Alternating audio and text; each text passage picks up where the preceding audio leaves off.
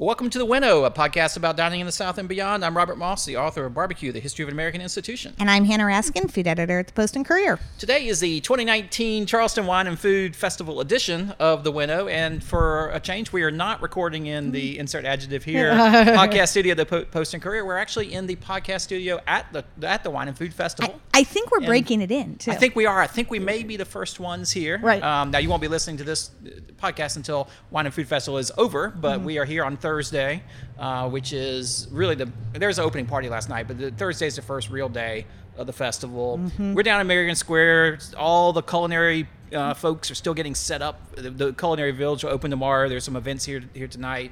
Yeah, but it's very fun. We're behind see-through, I don't know if they're glass or plastic panels. I would assume it's plexiglass. It Glass. looks like we're in a greenhouse, though. We have some plants around. And so we're here to be observed, but there's no one to observe us. That's actually probably okay with me. Yeah. I don't feel like I'm behind glass or on display. But this is the festival's doing this. They have a podcast studio. Various podcasters will be coming in and recording here. It's a chance to grab people who are attendees here at the festival, which we'll be doing here in a moment. But I think I wanted to talk a little bit about the festival this year. We talked about doing a festival preview show, but by the time we got around to it, which was in January, the tickets were virtually all sold out. So it was sort of like, what's the point of recommending events that you can't buy tickets for? Right. And I understand, too, I mean, they release, if you're a subscriber, I guess you get, they have early releases and so on. So by the time that even, the public knows tickets are available, it's really much too late. And I was skimming through. There's only a handful of events that have even a spots open anymore. Yeah. I did note this year the festival has an app they're partnering with that will let you... Oh, their ticket exchange? Yeah, ticket exchange. Yeah, yep. They've done that for a few years, and I actually haven't asked them how well it's gone, but they keep doing it, so I assume it's going well. And that's for people who maybe buy a ticket, but then for whatever reason can't use it. They can put it on the exchange, and someone else can be waiting in line. So there is, by the time you hear this, it'll be too late. But next year, there is some hope. One of the things I thought was curious this year, and you reported on this a little while back, is that the festival this year has the folks from the NBC's Today Show coming down. There'll be Al Roker, was it Kathy Lee and Hoda? Those. Wait, one of the above is not coming. Oh, one is okay. Sorry, I don't know who. Okay, well, the Today Show crew is coming down, yep. Which doesn't surprise me too much because there have been other. I think maybe Hoda's staying home. Maybe Hoda can't make it. But what did surprise me was the amount of money that was spent to bring them here. This isn't something that Today Show just does out of the goodness of their heart. And we don't know that exactly, but I think you report $280,000 total. That sounds right. Total, I think $140,000 each. We don't know the total. But then there's more from the festival who hasn't released how much they gave since they're a nonprofit. They're not a public, but it was the South Carolina Tourism Bureau and the Charleston Tourism Bureau each ponied up $140,000 to help offset production expenses. What's really interesting is the Today Show has been running this sort of deal with various cities for a long time, and apparently we were the first paper ever to ask how much it cost. Oh, really? Yeah. No, I've never asked before.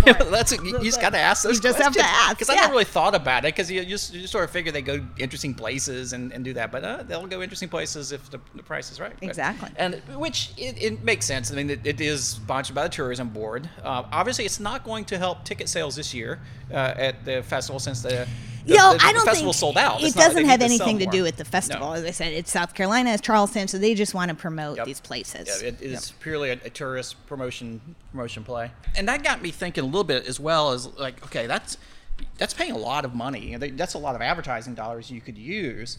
But did it also made me think, well, what do the morning shows doing these days? And if you look at the viewership, it's really hard to get in front of as many people as you can get in front of when you're on the morning shows. Today's show is currently number one. I've looked up in recent months, beating out was a Good Morning America, the ABC contender. Well, and I would bet too, not just the sheer number of people watching, but I bet the trust factor is quite high. I don't know, exactly where you'd look for that data, but I bet people really trust Al Roker. Well, yeah, because you get you get a personal relationship. Yep. You've known Al Roker forever. Kathy Lee, you watch him every morning. 4.2 million viewers on average for that show. So I'm trying to think, it's not that easy to get in front of 4 million people any other way. Not by doing anything good. No.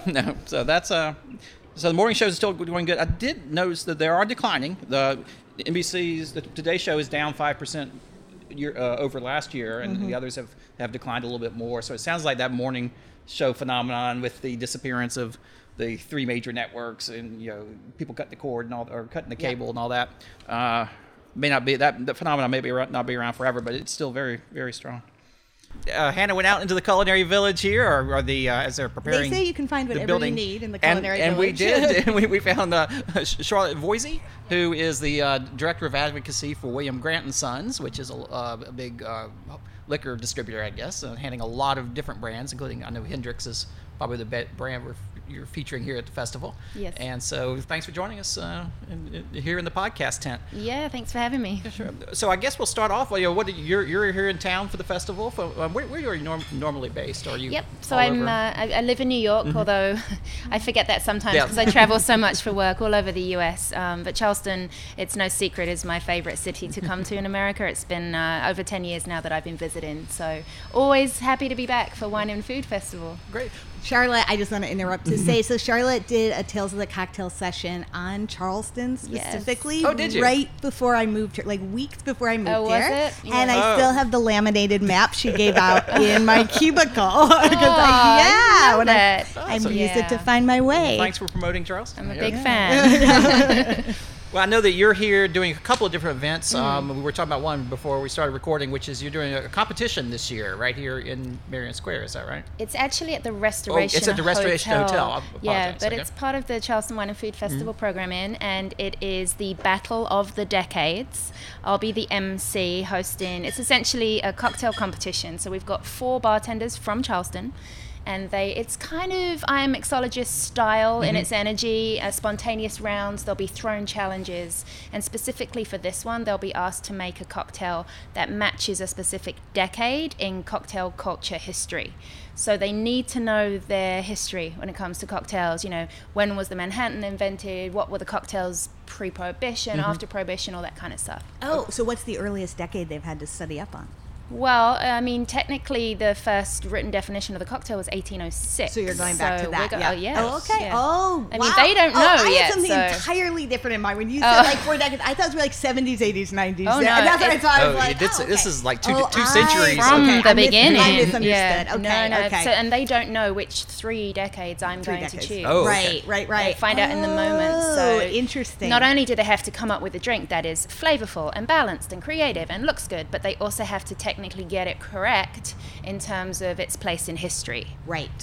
Oh, that's really interesting. Yes. Yeah, it's because I guess since I thought it was more recent history, I didn't know if it was supposed to be true to the decade or like making fun of the decade, since there's so many that were. Like you can do with the 1970s. Oh, there's plenty you can make fun of, but I don't know if you can make fun of the 1870s with any. Oh, I don't think the audience. It'd be hard to make fun of the 1870s. I think the humor is a little harder. Well, no, you're right. I think each decade or era definitely has its characteristics, right? So there could be fun ways to play that up. Yeah. They could go very classic, just depending on what I throw at them. Yeah. But of course, I can't reveal that. Of course. Not even to you guys. No. Now, so the rules of this, if you pick something, like just say, now I have the 70s, 80s stuck in my head, so like a grasshopper or a lemon drop or something like that. Yep. Are they supposed to try to make it as clear as you can to a grasshopper recipe, or are they allowed to put their creative twists on it? We definitely look for creative twists. Okay. So the challenge would be, create a drink that is indicative of this decade. Yep. So they can choose one of those cocktails from that decade, this is how I would do it, as their inspiration, and say, all right, my favorite drink from the 70s is a grasshopper. This is my twist on it. Okay. That's what I think they'll come up with. Right. But who knows? Who knows? Yeah. That would be the fun part. Have you done this format before? No, this is brand new. Fun. So it's new for Charleston Wine and Food. So we'll see how it goes. Yeah. It should be fun. Yeah, that and of sounds course, great. the audience, we sold out quite a few months ago. Yeah. The audience will then have a lot of fun, but also learn a little bit about cocktail history. what came first, the julep, the martini, like how drinks have evolved. So I'm actually hoping that they do take away a bit of an appreciation of the classics and then how they're often riffed on in this day and age. Right. It's really fun. Smart. Yeah. You've been involved in these sorts of contests and competitions for a while, right? So how have you seen those evolve, speaking of decades and the way things evolve? Yeah, definitely. I think there's a lot of competitions out there for bartenders in the cocktail culture. There have been now for quite a few years. Yeah. So the challenge for people like me is to how to come up with something that's different and interesting. But competitions really at their heart, I think they are there to challenge bartenders, to make them better, right? To stretch them, to come up with different ideas that they might not be able to do in their bars usually. So always behind it is, what will the bartenders learn through this experience? That's my perspective on this. Right. And I guess we should probably clarify for people who haven't been to one of these lately that it's not all like the, what do they call it, the cocktail, the flash. It's not the movie cocktail. It's not the flare and the spinning. It's not that, although that's a whole separate brand of competition. That's a whole separate thing. But in these, typically, they're either prior to the event or at the event itself, as you say, creating recipes and exercising creativity with ingredients, right? I mean, these are sort of what we call career bartenders who practice their profession all the time, and they're serious about flavor. They'll be making their own ingredients from scratch. They'll be using culinary techniques to extract different flavors. They'll have a whole pantry of fresh ingredients. They'll have obviously the great spirits from William Grant and Sons to choose from.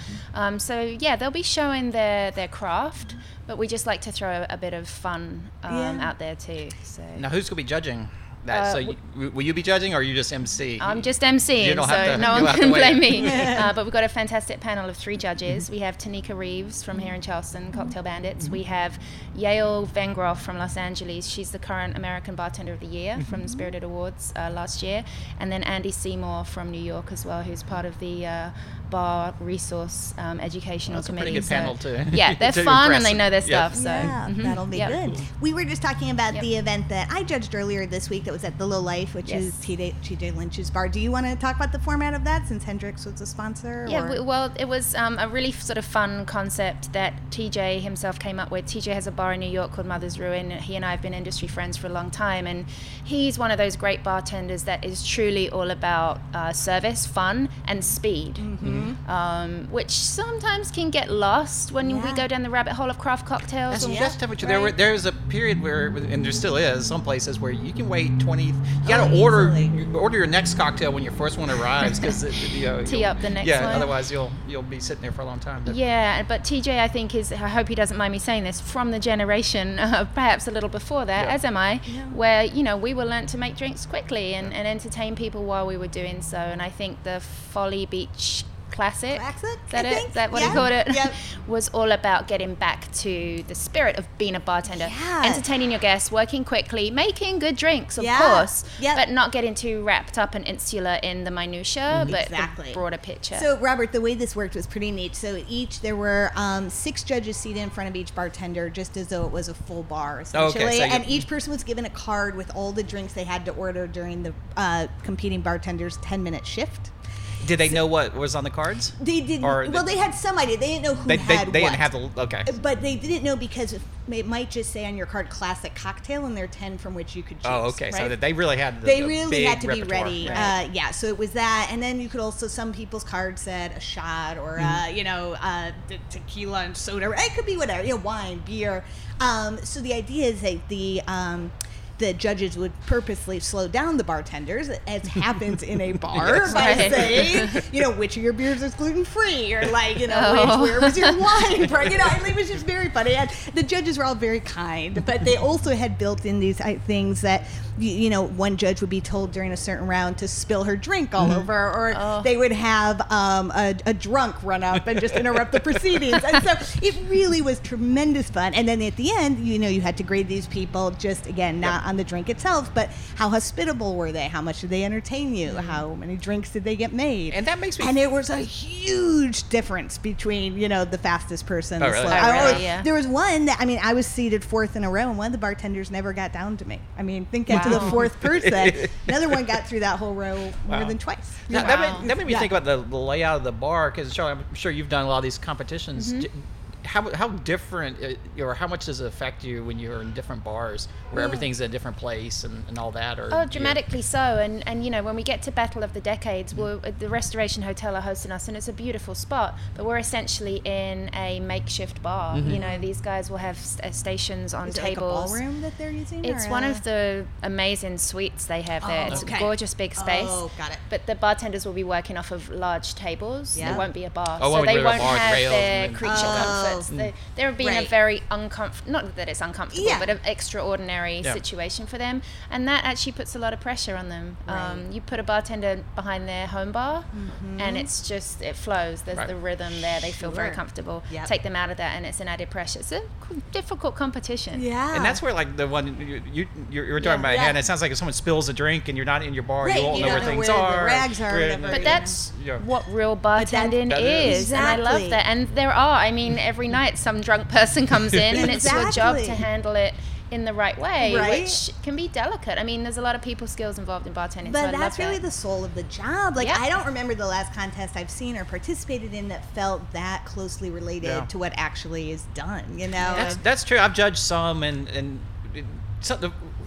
a lot of them, the bartenders know in advance what they're supposed to make, and they have an ingredients or a list, or they're supposed to use certain liquor, and then you go around to each of their bars and they bring it to you. But that's a little different because it is, and they don't have to do it on the spot. I've judged some where you're judging them on their presentation, like they have to know what's gone into their drink, and they have to be able to talk about it, and they have to be educated. But that's very different than the way you engage with a difficult customer. It's entirely different, you know. So I think it's good for bartenders to have the variety now because it exposes them to different challenges and skills that they need. Yeah, it was really fun. We tried. I did not order a mojito.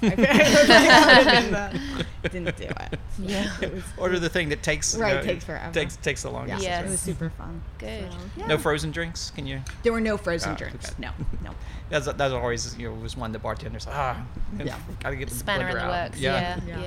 It's fun. Cool. Good. Anything else in the world of contests and competitions that people should be looking out for, knowing what's anything in terms of format, anything you're seeing? I mean, you must be at these things all the time. Like I said, I think, there's a lot out there still. Yeah. I think for any bartender that's looking at competitions, understand what the goal is, have a look at the rules, always try and find out who the judges are if you can. Yeah. Because it's a really good way to either personalize, whether it's your drink or a joke or a tidbit, or just understanding they're essentially your guests for the duration of the competition, right? So that's my advice, is always to try and do that if you can. Yeah. You don't always know, but if you can find out, it helps a lot.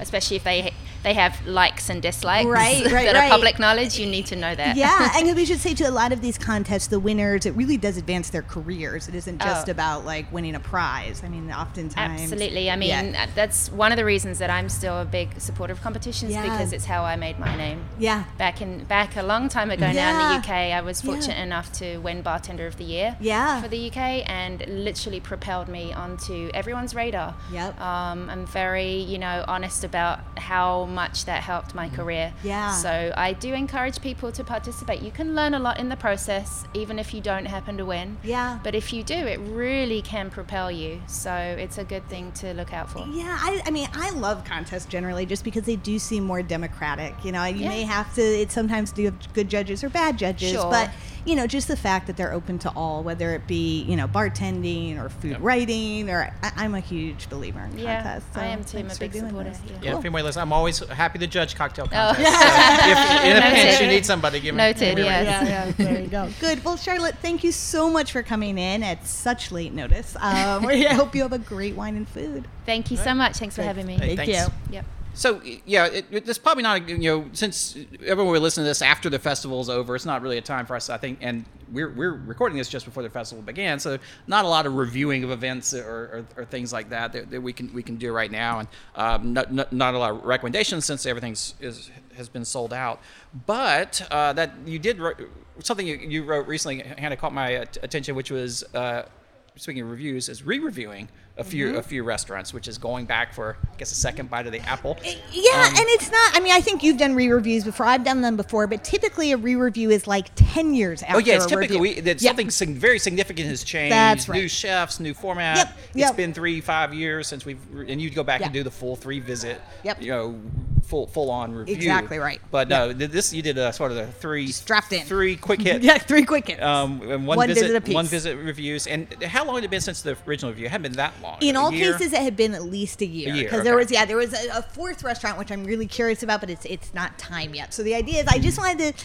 These were all 2-star restaurants, and as I said in the piece, like those 2-star restaurants are the ones you really think about because you're like, they've got something going for them. Yeah. Like they could be better, and then the question is, will they get better? And so that's why I went back to these. I think generally the restaurants that get 1 star are kind of doomed, you know. I think it might be worth talking a little bit about what a 2-star restaurant is, though, because that if you do it a 5-star scale, but that doesn't mean it's not getting a D to get 2 stars. Right, exactly. That's why I explained the story is that I think exactly people correlate it with a letter grade scale, but it's not that at all. Yep. In fact, even though I have 5 stars to work with, I'm basically using 3. So. Everyone gets a star pretty much just for playing because I figure again the analogy I use in the piece is like I always think of it like baseball. Think of it more like a single, double, triple, and home run. Mm-hmm. And a grand slam home run. Again, I've never given 5 stars, so we don't really need to worry about it. But so a single means you got on base, which means you brought food to the table. I got a drink. You had a server. You had a roof over the restaurant. Yep. That's it. But whatever, you're on base. You're running a restaurant, and we know how difficult that is. So there's your star. And then 2-star again is a double. So you've done. I mean, a double is pretty good. I mean, it means that batters are pretty happy when they hit a double. Everyone's happy to get 2 stars. It means that you've definitely done something to make you stand out. So maybe the service is really outstanding. Maybe there's some really good ideas on the menu, even if the execution isn't perfect. I tend to think of 2-star restaurants. I have warm feelings towards those restaurants generally. I think Uber is totally slanted our feeling of stars. Right. It's like 5 stars or 5 stars or you're out. Like a 4.8 is a low Uber rating. That's for exactly a right. driver and apparently for a passenger too, because the passengers get rated. As well. Yep. And there's actually a thing that what's it called? The Net Promoter Score. It's this thing that a marketing thing where you basically ask people to rank your company or your service on 1 to 10. But it doesn't mean a 5's not average. You throw out everything below, I think, like a 7, or you only count it as being positive if it's 8 or above, because anybody who gives you a 6, it turns out that that's not so great. But not so in the restaurant star review. I don't think so. At least not for me. So I think there are also I mess around with half stars some. I mean that just gives me a little bit of leeway, but it's better not to. It's better to keep those integers whole. It sort of makes sense. Like we think of it as a double because, like, okay, this is a single-star restaurant. This is a restaurant. You can go there. You can get something to eat. It won't kill you. It's a good restaurant. Yeah. You go. And it's good enough to be reviewed. Remember too, because I mean there are those restaurants that are you wouldn't even review because you're like this is just no one needs to know about this place, right? So 1 star is fine, but then and the 2 is this is better than the average run-of-the-mill restaurant. This is a lot of one work went into this. This is not every restaurant out there. I mean, we think about how long even a good player can go without hitting a double. It's like, hey, okay, that's something's working here. Okay, and then when you go to like 3 stars, what you say you've never given a 5. So what's never given a 5? What's the differentiation? A number of 4s, and a 4. A 3 and a 4. That's a great question. I'm trying to think of what would be a good 3-star restaurant. I guess. Okay. I guess for me, a 3-star restaurant is. It really exceeds expectations, obviously. We're just like, boy, they're just nailing it all the way around. This is just, it's a well-rounded restaurant. 4-star, in the home run of restaurants, it's like they're actually doing something to like change the industry in some way, right? This is like an influential restaurant. This isn't just one where everything's gone right, but this is one that they're one where if you come to shaping Charleston, the conversation. You need to eat at this restaurant. That's exactly right. Yep. So I thought that was interesting to give a little color on the star ratings because I do think that gets lost, especially in this culture where if I don't get 5 stars, I failed. Absolutely. Right. Well, you're trying to hold back the great inflation. I am. I mean, I get so much feedback about, well, you hate everything. You hate everything. It's like, well, no, I don't hate everything, but I also think like.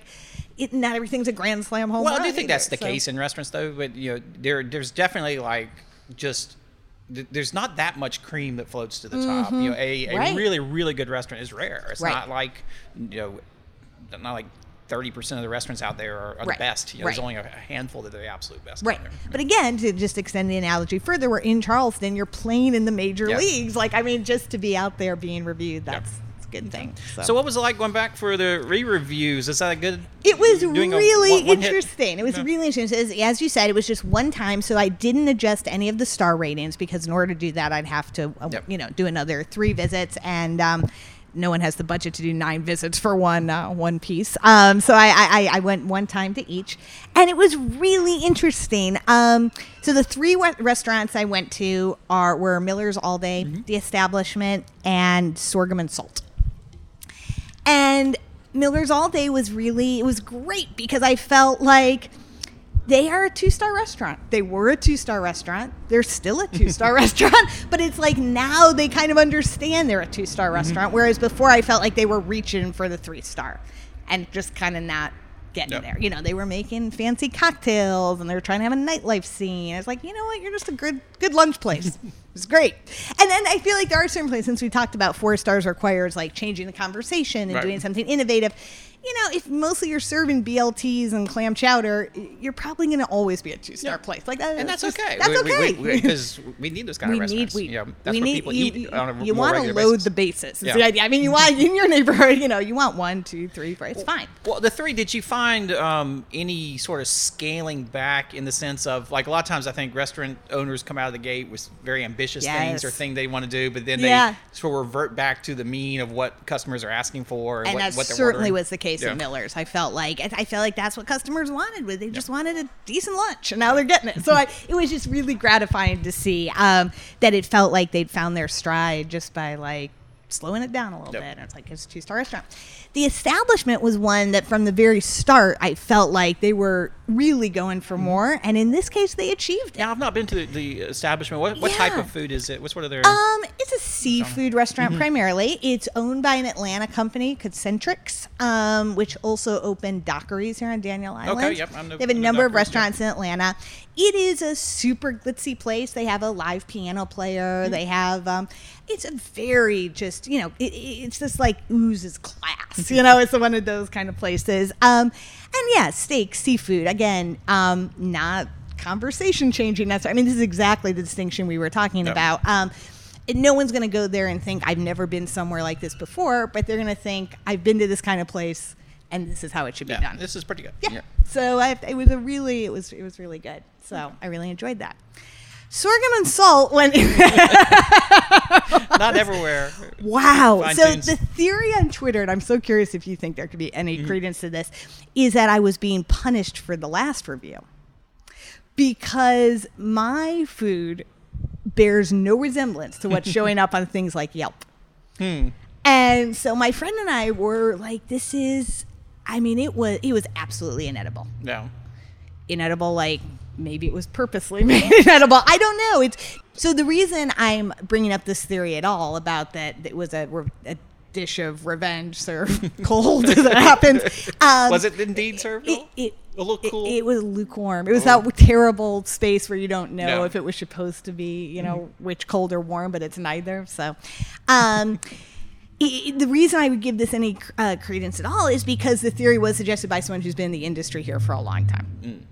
And so had it come from just a random reader, I wouldn't have given it a second thought. But it seems totally, it could be, right? I have no way of knowing. I don't know. It seems like an unwise thing to do, to try to get,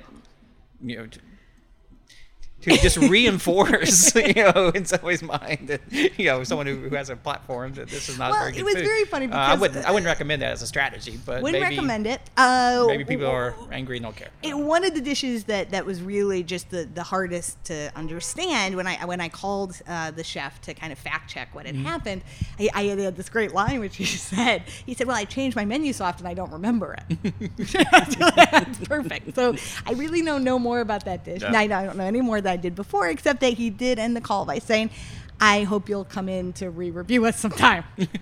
Well, it sounds like that would be an invitation to come back and do it right. I do think restaurants have off nights. The kitchen's not. Absolutely. It depends on who's working that night. Absolutely. And, the chef may not have been in there in the kitchen overseeing things. Yep. I certainly know the restaurants I worked in, we turned out some bad food at certain times. Yeah. When and the again, kitchen and wasn't having a good night. That's why we don't do stars based on one visit. Right. Who knows? I mean, you never know.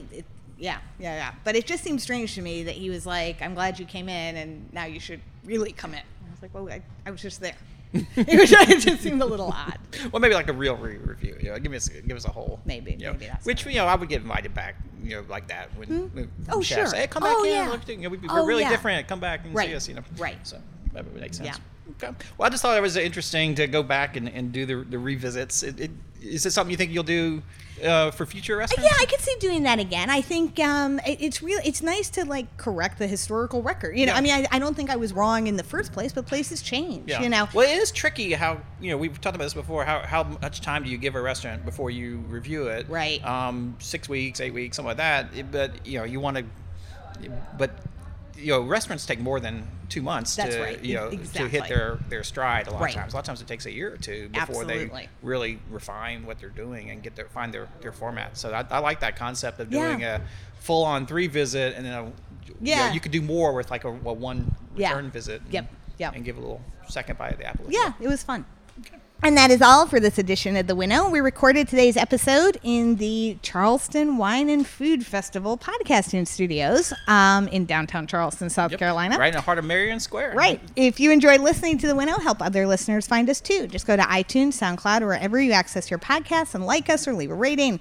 The Winnow is a production of the Post and Courier and Palmetto New Media. Our producer today was the very good sport, J. Emery Parker, working on all sorts of equipment. All new equipment for not him. ours. Talk about bartenders working behind other people's bars. That's exactly right. Everybody's behind a different board today. Our theme music is by the Bluestone Ramblers. Until next time, I'm Robert Moss. And I'm Hannah Raskin. Now get out there and eat.